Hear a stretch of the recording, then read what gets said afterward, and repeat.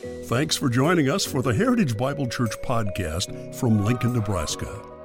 We desire to be a gospel-centered community seeking to glorify Christ and love people well. We hope you enjoy today's podcast. Turn to the Gospel of John. And I kind of want this morning to serve as just kind of a wrap-up in our time in the Gospel of John, looking back over a few key passages, and hopefully then connecting it all to the birth in Bethlehem, right? We want to see just a glimpse of this incredible thread that runs from eternity past to Genesis, through the prophets, to the birth of Christ, the life, the death, the resurrection of Jesus Christ, and even what we've been seeing in the Gospel of John. What we've been seeing in the Gospel of John is that baby in a manger grew up to do some pretty amazing things, right? The 7 signs, the 7 miracles that John selects to point us to Jesus Christ and to who he really is. Let's just review them and be reminded quickly. First of all is in chapter 2, where Christ turned water into wine, his first public miracle. And then in chapter 4, we had the healing of the nobleman's son, where Christ even heals from a distance, not even having to be present to heal.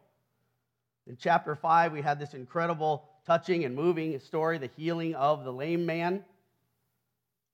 Then in chapter 6, we were amazed by the feeding of the 5,000, which was really so many more than just 5,000. In chapter 6, we saw Christ as master over natural law as he walked on water. In chapter 9, we saw the healing of the blind man. And in chapter 11, just in these last few weeks, we've been talking about the raising of Lazarus. Jesus Christ showing and proving his power, his mastery, even over the great enemy, death. What an amazing look we've had into the man, Jesus Christ, as we've been in the Gospel of John, and we've seen these 7 signs, and we've listened to the teaching of Jesus Christ as John records it.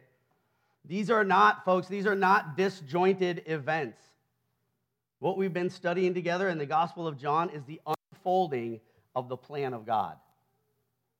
We want to see once more that Jesus is the Savior for all who will believe. Turn to John chapter 12.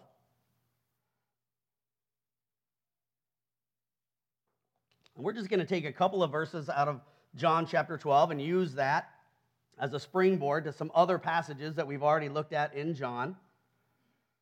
Look at John 12, verses 27 and 28. It says, "Now my soul has become troubled, and what shall I say? Father, save me from this hour? But for this purpose I came to this hour. Father, glorify your name." Then a voice came out of heaven, "I have both glorified it and will glorify it again." In this section, John 12, 27 and following, Christ speaks of his own impending death. He knows exactly what is ahead of him. And when we think of the death of Christ from a human perspective, it seems like the greatest tragedy in human history. When we think of the scene in Bethlehem, we think of the nativity, we think of this precious child who was visited by shepherds and wise men and celebrated by angels with a miraculous spotlight of a star overhead. We certainly might be tempted to forget that over the manger lies the shadow of the cross. And Christ tells us here in John chapter 12 that the cross was the purpose for his coming, the purpose of the incarnation. Even though in his holiness, we see in chapter 12, the thought of bearing the weight of the sin of the world is repulsive to Christ. And Christ could have asked the Father to spare him from death, to spare him from the cross, but he preferred to go to the cross in order to achieve his redemptive purpose. From God's point of view, the death of Christ wasn't a tragic defeat. It was the greatest victory in all of history. Why did Christ embrace the cross? Look at the verses here. Why did Christ embrace the cross? First, he did it because he wanted the Father's name to be glorified. No matter the cost, he wanted the glory of the Father. Secondly, he did it for love. Christ is love incarnate. He is the perfect expression of divine love. Think of Christmas, where Jesus left the glory and the majesty of heaven, where he was worshiped and adored constantly at the throne of God, and he did it to come to earth, to be born in a manger, so that he could one day be our shepherd, as we've been reading in John. And the Christmas story really is a love story. There's no better time of year, folks, for us to tell people about Christ and about his love and about the difference that it has made in our life than during the holidays. We have an open door. We have an incredible opportunity to speak of these things and to share the love of God. Philip Ryken says, the story of God's love began long, long ago, in the bright mystery of eternity past, where love was purposed. Long before you were born, before the first Christmas, before the great flood, before the heavens were separated from the earth, even before the beginning of time itself, God planned his love for you. And God loves you. He loves every single person. But there's a problem. Our sin separates us from a holy God. Proverbs 15:9 says, the way of the wicked is an abomination to the Lord. God hates sinners. God hates sin, and we are sinful sinners.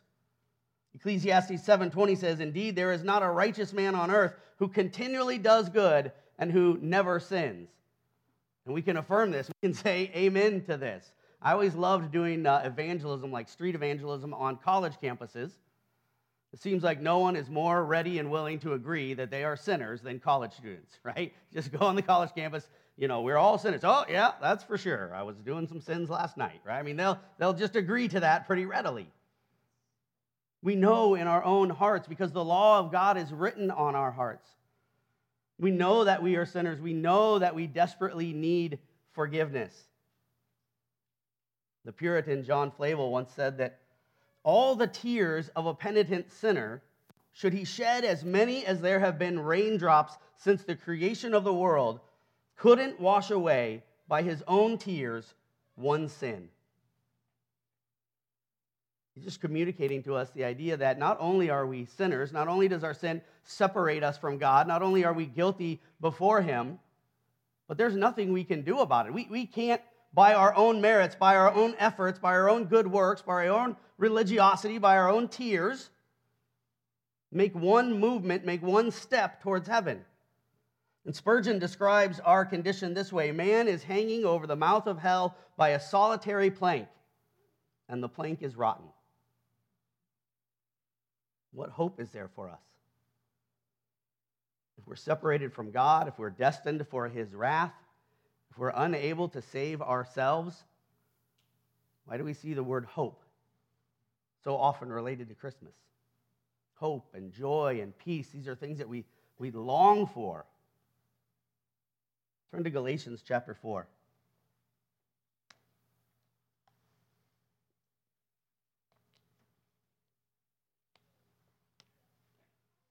Galatians chapter 4, just look at verse 4. There's so much there that we could unpack. It simply says, but when the fullness of time came, God sent forth his Son, born of a woman, born under the law.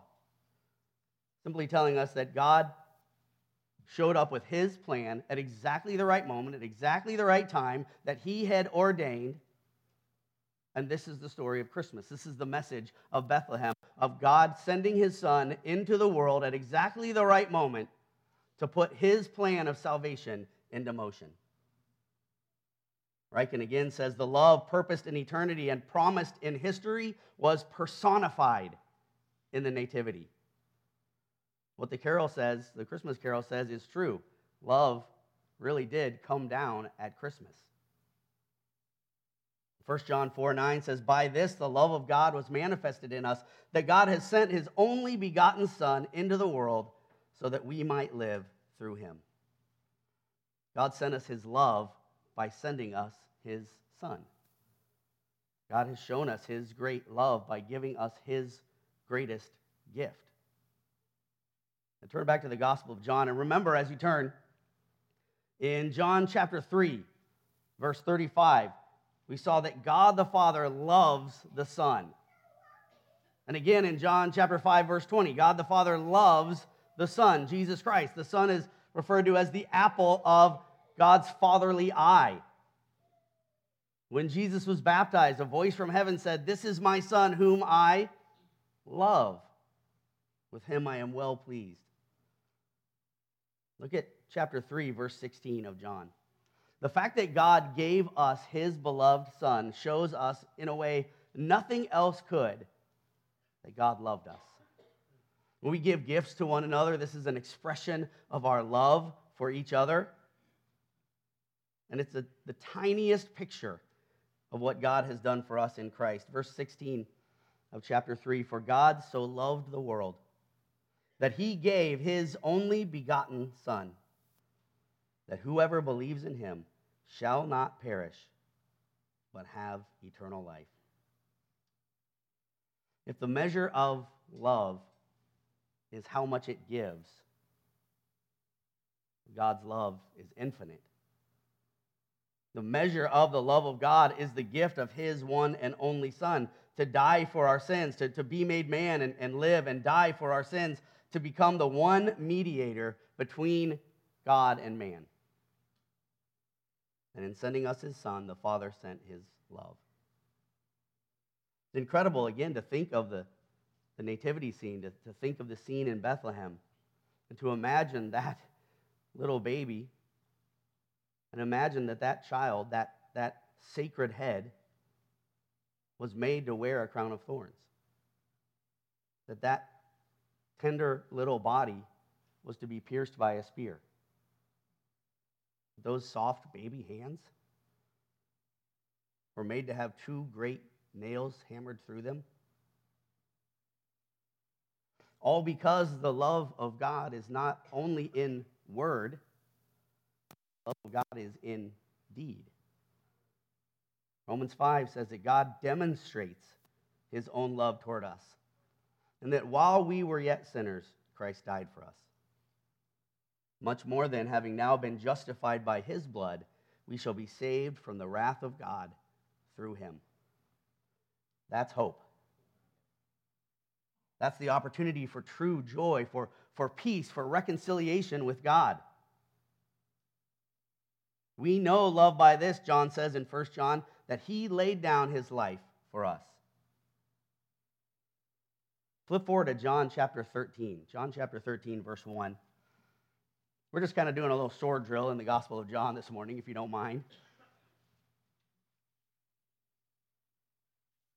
In chapter 13, verse 1, it says, "Now, before the feast of Passover, Jesus, knowing that his hour had come, that he would depart out of this world to the Father, having loved his own who were in the world, he loved them to the end." Christmas is this: Jesus Christ came into the world to save sinners, and there is no other way. I read an account of a father who was going Christmas shopping looking for something for his son, and he wanted something that would kind of, stimulate his mind, something educational. We do this sometimes, try to find, something that, will be like somehow beneficial, something other than just video games. My sons last night, we opened a bunch of presents, and last night they got a lot of shirts. I don't know, apparently they needed shirts, but they got a lot of shirts, right? Am I right? Yeah, it's just like shirt after shirt after shirt. And they did their best to muster up enthusiasm. "Oh, yay, a shirt," they said to their mother. "Another?" They didn't say another, right? Just another shirt, just piles and piles of shirts. But they got some other things, right? And so sometimes we say, like, okay, let's not just give, junk after junk. Let's try to find something educational. And so this story was of a father who went to try to find a Christmas present like that, and the salesman showed him a new educational toy that came completely unassembled, but no matter how the child put the pieces together, they wouldn't fit. Literally, the toy was designed to have no solution, to not be able to fit. And the salesman said, the toy is to help your child learn how to deal with life. Well, I thought that seemed like kind of a rotten idea. So I searched to see if I could find this. No, I didn't do that. But maybe it serves as a fitting illustration of the predicament that man is in without God. You ever feel like you just can't put life together? Maybe there's a missing piece. Have you ever heard apologists talk about a God-shaped hole in the life? And I believe that Scripture is telling us that the Gospel of John has been calling out to us that life without Christ is a life of futility. Turn all the way back to chapter 1, verse 29.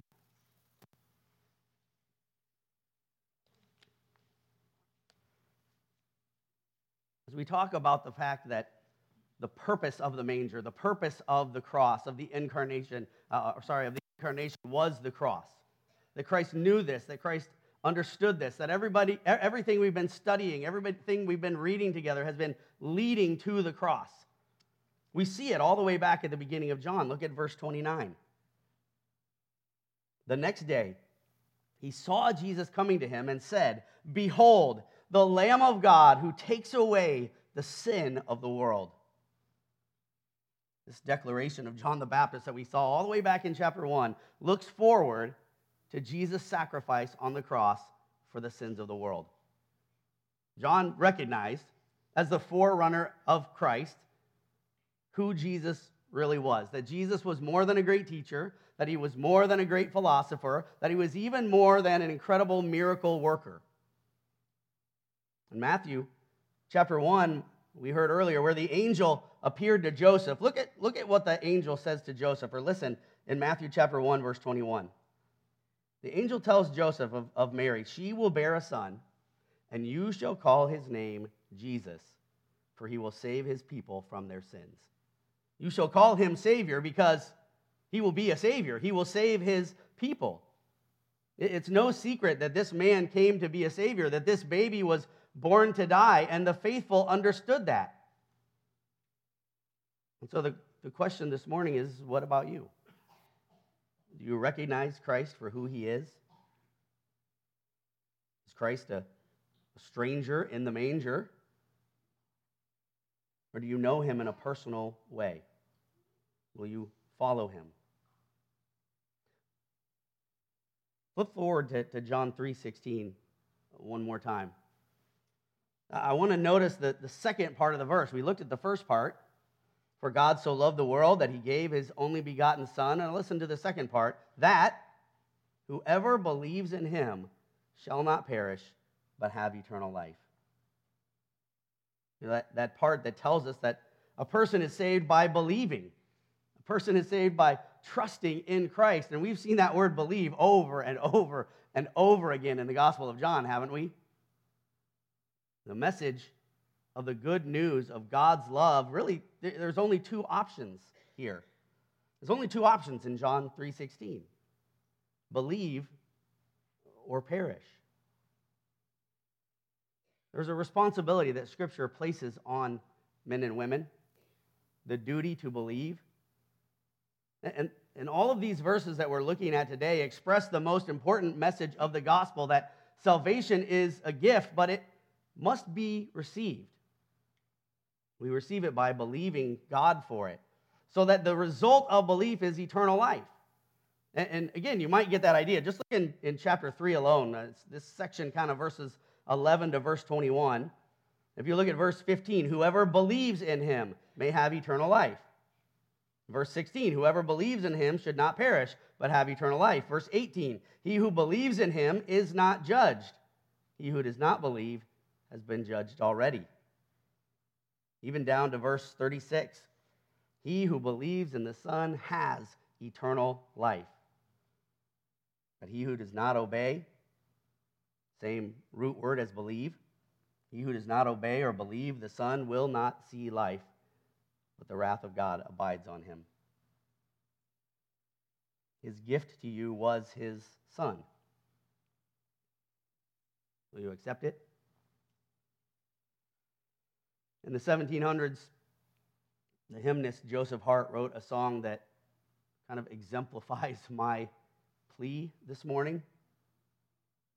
Come ye sinners, he says. Come ye sinners, poor and needy, weak and wounded, sick and sore. Jesus ready stands to save you, full of pity, love, and power. He is able. He is able. He is willing, doubt no more. He is able. He is able. He is willing, doubt no more. Come ye weary, heavy laden, bruised and mangled by the fall. If you tarry till you're better, you will never come at all. Not the righteous, sinners Jesus came to call. Turn to John chapter 1, verses 10 and 11.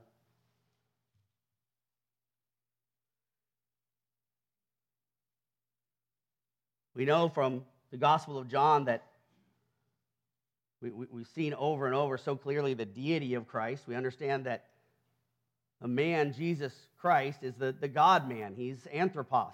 He's the theanthropic person, right? He's God and man. Theos, God, anthropos, man. And that he's the creator of the world. Look at verse 10. He was in the world, and the world was made through him, and the world did not know him. He came to his own, and those who were his own did not receive him. So all creation is made by Christ, the Word, in relation with the Father and the Spirit. Christ is the creator and sustainer of the world, and yet, verse 10 says the world did not know him. Even though verse 3, look at John 1:3, all things came into being through him. Apart from him, nothing came into being that has come into being. Everything is created by Christ. And yet the world did not know him. That means they didn't acknowledge him. There should have been incredible rejoicing when Christ came. And of course, we highlight that part of the Christmas story, and that's a good thing to do. Some recognized what was going on. Elizabeth and Zacharias and Zechariah and Luke 1, Anna and Simeon in Luke 2, a handful of shepherds and wise men. But for the most part, the coming of Christ was unnoticed. And then verse 11 says, he came to his own, and those who were his own did not receive him. Christ came to the world for the people that he created, but he was rejected. And his coming had been described for them by the prophets. They knew the signs to look for, and yet still Christ was not received.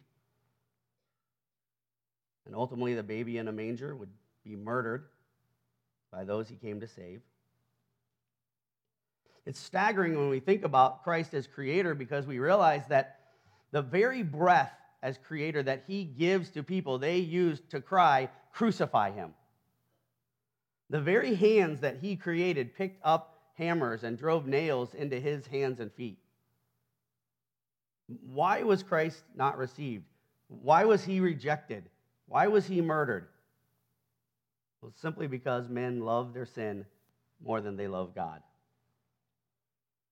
And yet, as we've been saying, the death of Christ was the plan all along. It was the way that God chose to save mankind.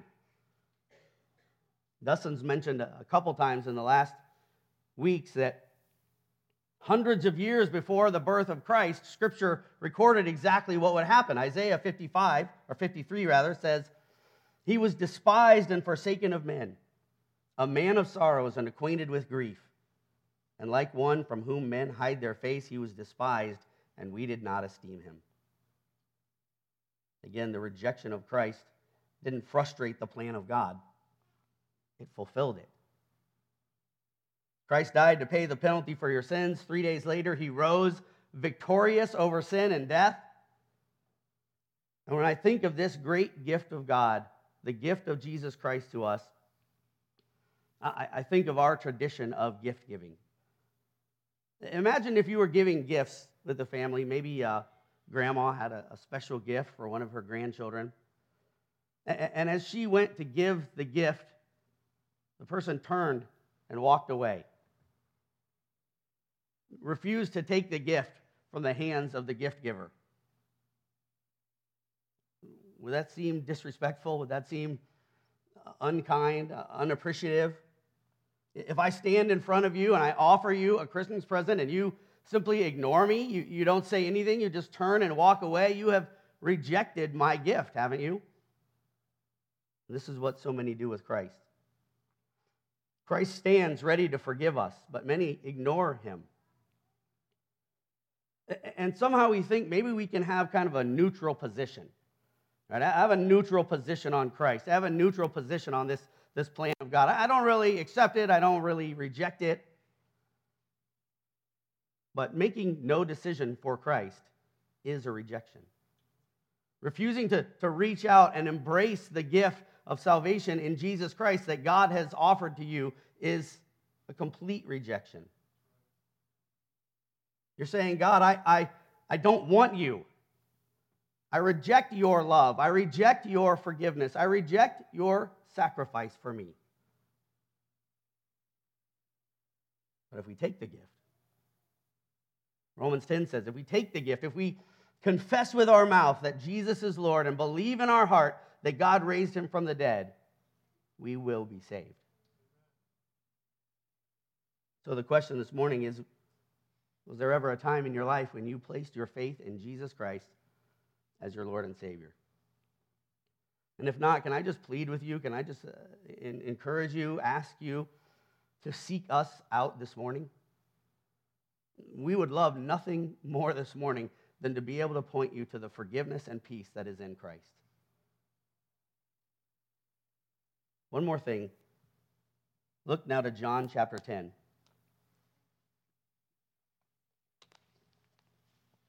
As you turn to John chapter 10, let me just quickly ask you, is there someone in your life, especially as we have this time of the holidays where we get to be around family and maybe see people who are so dear to us that we don't always get to see, but is there someone in your life that you know so well, a friend, a family member, a coworker, you know them so well that you could identify them simply by their voice? Or if you're following behind, you can identify them by the way they walk or the smell of their perfume or something like this.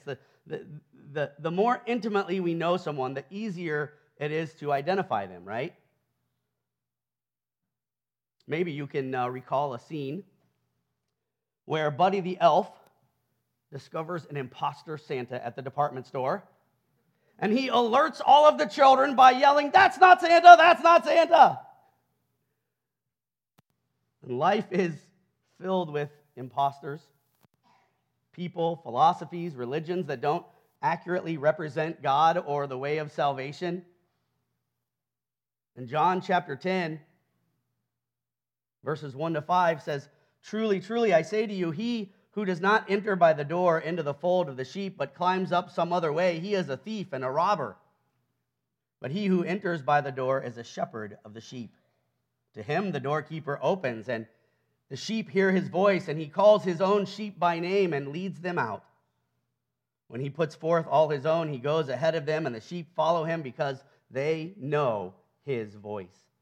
A stranger they simply will not follow, but will flee from him, because they do not know the voice of strangers."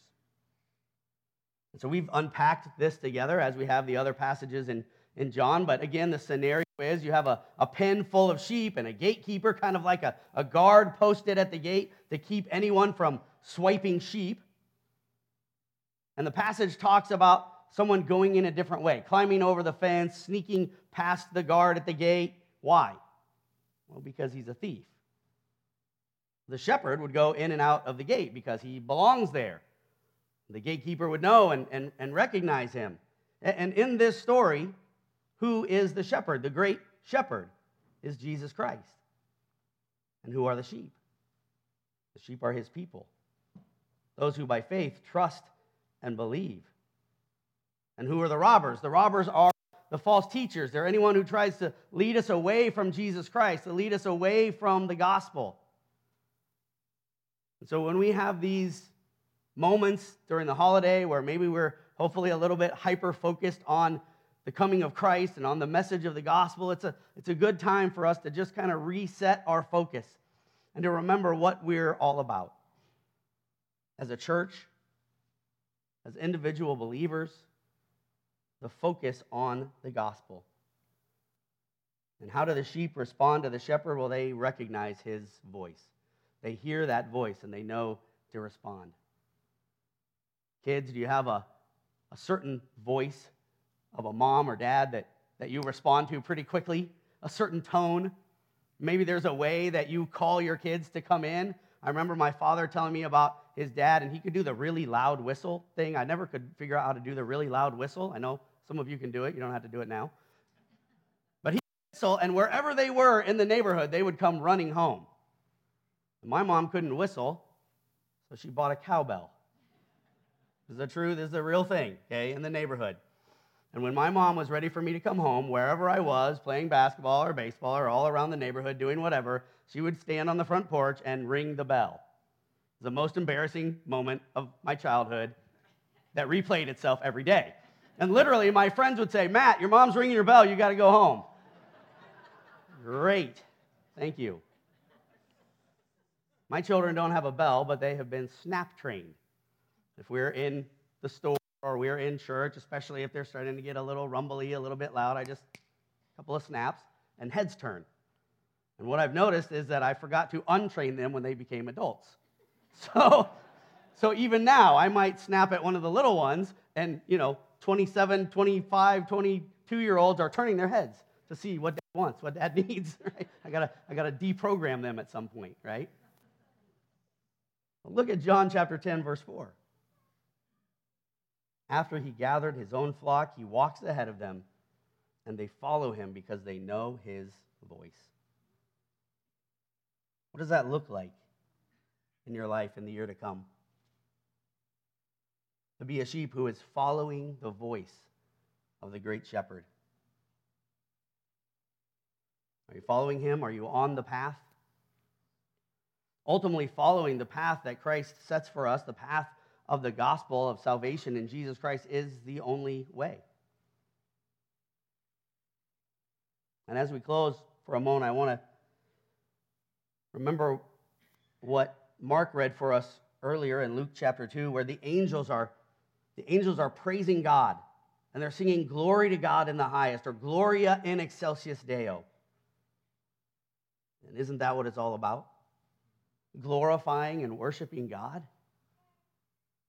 The reason that we're created, the purpose of every Christian life, is to join the angels in glorifying God. And Luke chapter 2, verse 14 goes on, glory to God in the highest, and on earth peace among men with whom he is pleased. This incredible, miraculous Christmas story is so much more than a baby being born in a manger. It's more even than a miraculous virgin birth. It is the incarnation of God, God himself taking on human flesh to bring reconciliation with God and peace to our hearts. And that's the Christmas story that we have to share with anyone who will listen. Let's pray. Father, thank you for this incredible good news. We think of the good tidings that the angels sing. We think of the good news of the gospel, of that Good Friday where Christ went to the cross for us. All of this in your incredible eternal plan to provide salvation for those you created and whom you love. Father, let's just let our hearts be filled with the love of God for us. And Lord, I just beg on behalf of anyone who doesn't yet know you, that your Spirit would work this morning, turn their hearts towards the love of God and towards salvation in Jesus Christ. And it's in your name we pray. Amen.